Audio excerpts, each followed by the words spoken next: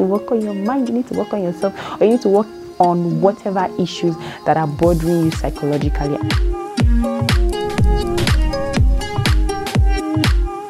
What's up, beautiful people? Welcome to another exciting episode of Pillow Talk with Dr. O. You already know. Yeah, that's me.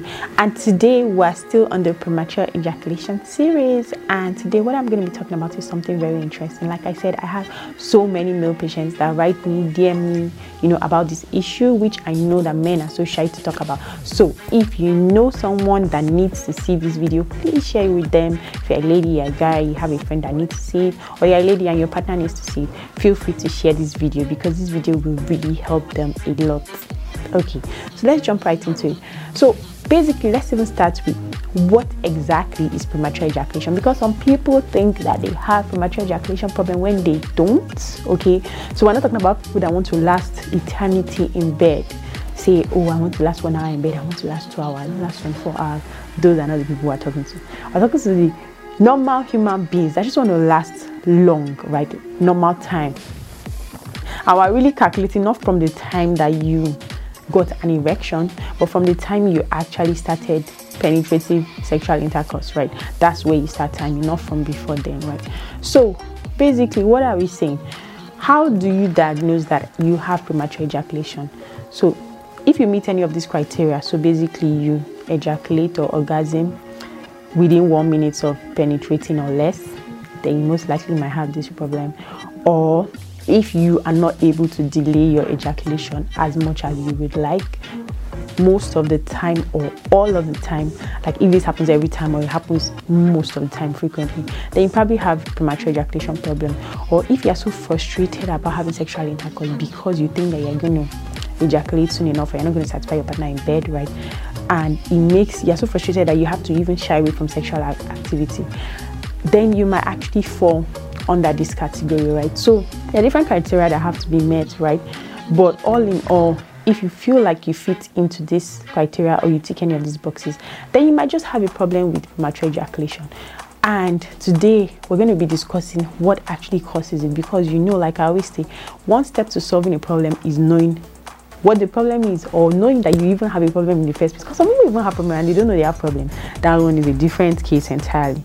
But if you have a problem, you have a problem, then next step is to look for a solution. So now we're going to talk about what is even the cause of this problem, so we can know how to tackle it and we can know how to handle it. Before I talk about the problems, let me go ahead to say that we can categorize premature ejaculation into two different categories, right? So there is the primary one. Primary means that it's lifelong, you've had it since forever. So basically from the first time you've ever had sexual intercourse up till date, you've never been able to control your ejaculation. You're always orgasm before time, less than a minute and all that, right? There's never a time where you actually controlled your ejaculation, you were able to delay your ejaculation till you wanted, or you lasted longer than 1 minute. That's the primary problem. And there's this other category, acquired. These ones, they're the ones that in the past, in previous sexual encounters, they've lasted longer than a minute. They've been able to delay their ejaculation till their partner is ready. They've never had this problem of actually reaching climax or orgasm. I don't know if I'm saying the right English, but you get the point. Before time, right? So they've not had this problem, but all of a sudden or recently they just noticed that this is happening and it's becoming frequent. So that can even be more worrisome because you've never even had to deal with this before. So you start to think, is there something wrong with me and all that? So now we're going to really discuss and find out what the problem might be. Because when you know the problem, then you are able to solve it. Let's categorize these problems, right? So that it's easier for you to understand. Now, when people are dealing with premature ejaculation, there are different things that might cause it. We have something that we call the psychological cause. So this one is where majority of men actually fall, right? It's psychological. Psychological means it's all in your mind, it's all in your head. You're imagining things, right? There's really nothing wrong with you. You just have to work on your mind. You need to work on yourself, or you need to work on whatever issues that are bothering you psychologically. And I'm going to be mentioning a few of them, right?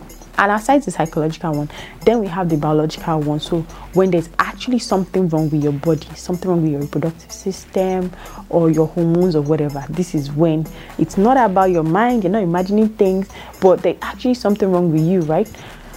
So this biological one is actually, the percentage of people that have this is actually much lower than the people that actually have psychological factors affecting their ability to control their ejaculation or making them, orgasm before they would like to. So now that you know that there are two categories of problem, let's talk about them one by one. So let's start with the most common problem, which is probably your problem if you are watching this. That is the psychological factors. Some of the psychological problems that we have, one of the most common ones is the fear of failure. So before you even get to that point of having intercourse with your partner, you're already scared that you're going to fail. You're scared that you're going to orgasm before time. You're already scared that you're not going to satisfy your partner in bed. And fear is the enemy of success. If you're already scared, then more often than not, you're going to fail.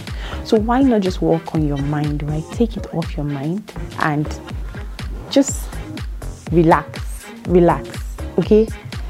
I have a video where I talked about tips for lasting longer in bed, right? You should definitely look out for that video. I'm going to link it down below, or it's going to come up in subsequent weeks. I'm not sure whenever, but look out for that video and make sure you watch. It's going to help you because I'm not going to have time to really explain all that in this video.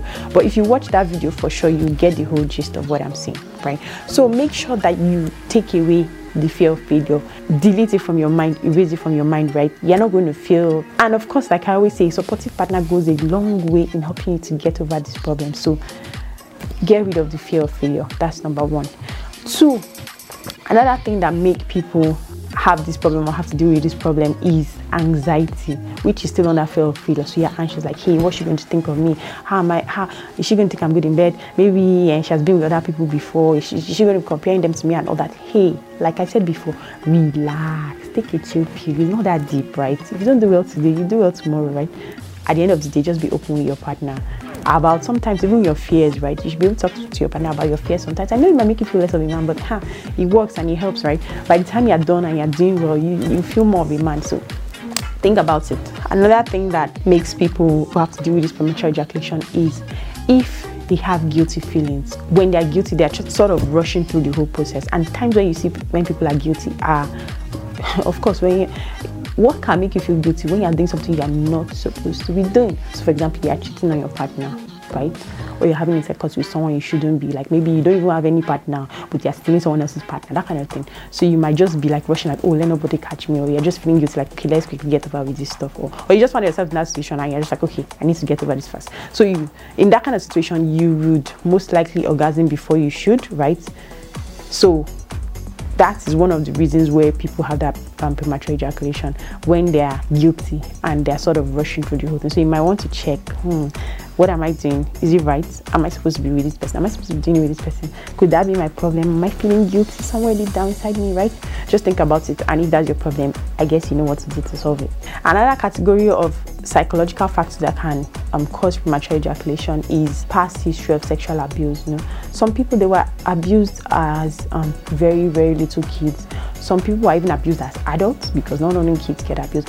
And some people, their very first sexual encounters were that of abuse, right? So even the whole act of sexual intercourse is sort of more traumatic than enjoyable to them. So men that have been through this might find it difficult to enjoy intercourse the normal way, and they might just orgasm before time, just psychologically, to just get through the phase, right? Some of them may not even know that this is what they're dealing with. This is actually the cause of their problem, right? Maybe after watching this video, you may realize that, oh, maybe that's why, right?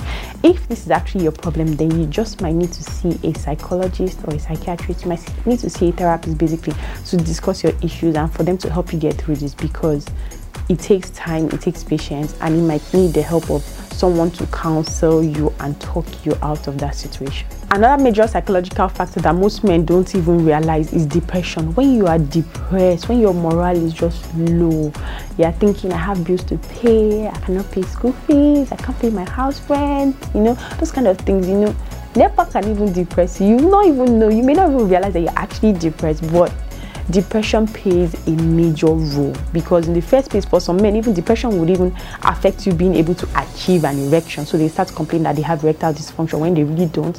And then for those that successfully even achieve an erection, then they have a problem either keeping it or they orgasm too fast. So that's when we talk about premature ejaculation, right? So you might want to check, am I depressed about something? Am I feeling sad about something? Is there something I'm worried about? Am I okay? Is my mind free? Am I relaxed when I'm with my partner? Is there something bothering me? Really, that's what you just need to find out. Am I depressed about something? Is there something bothering me? Is there something weighing me down? Is there a reason why I can't, focus and just enjoy the moment with my partner and stuff like that? You might want to think about that. Sometimes talking with your partner helps, right? It helps to spot the problem, and it helps to also solve it, right? A problem shared is half solved. So you might want to look into that. And then the last psychological factor I'm going to discuss today is poor body image.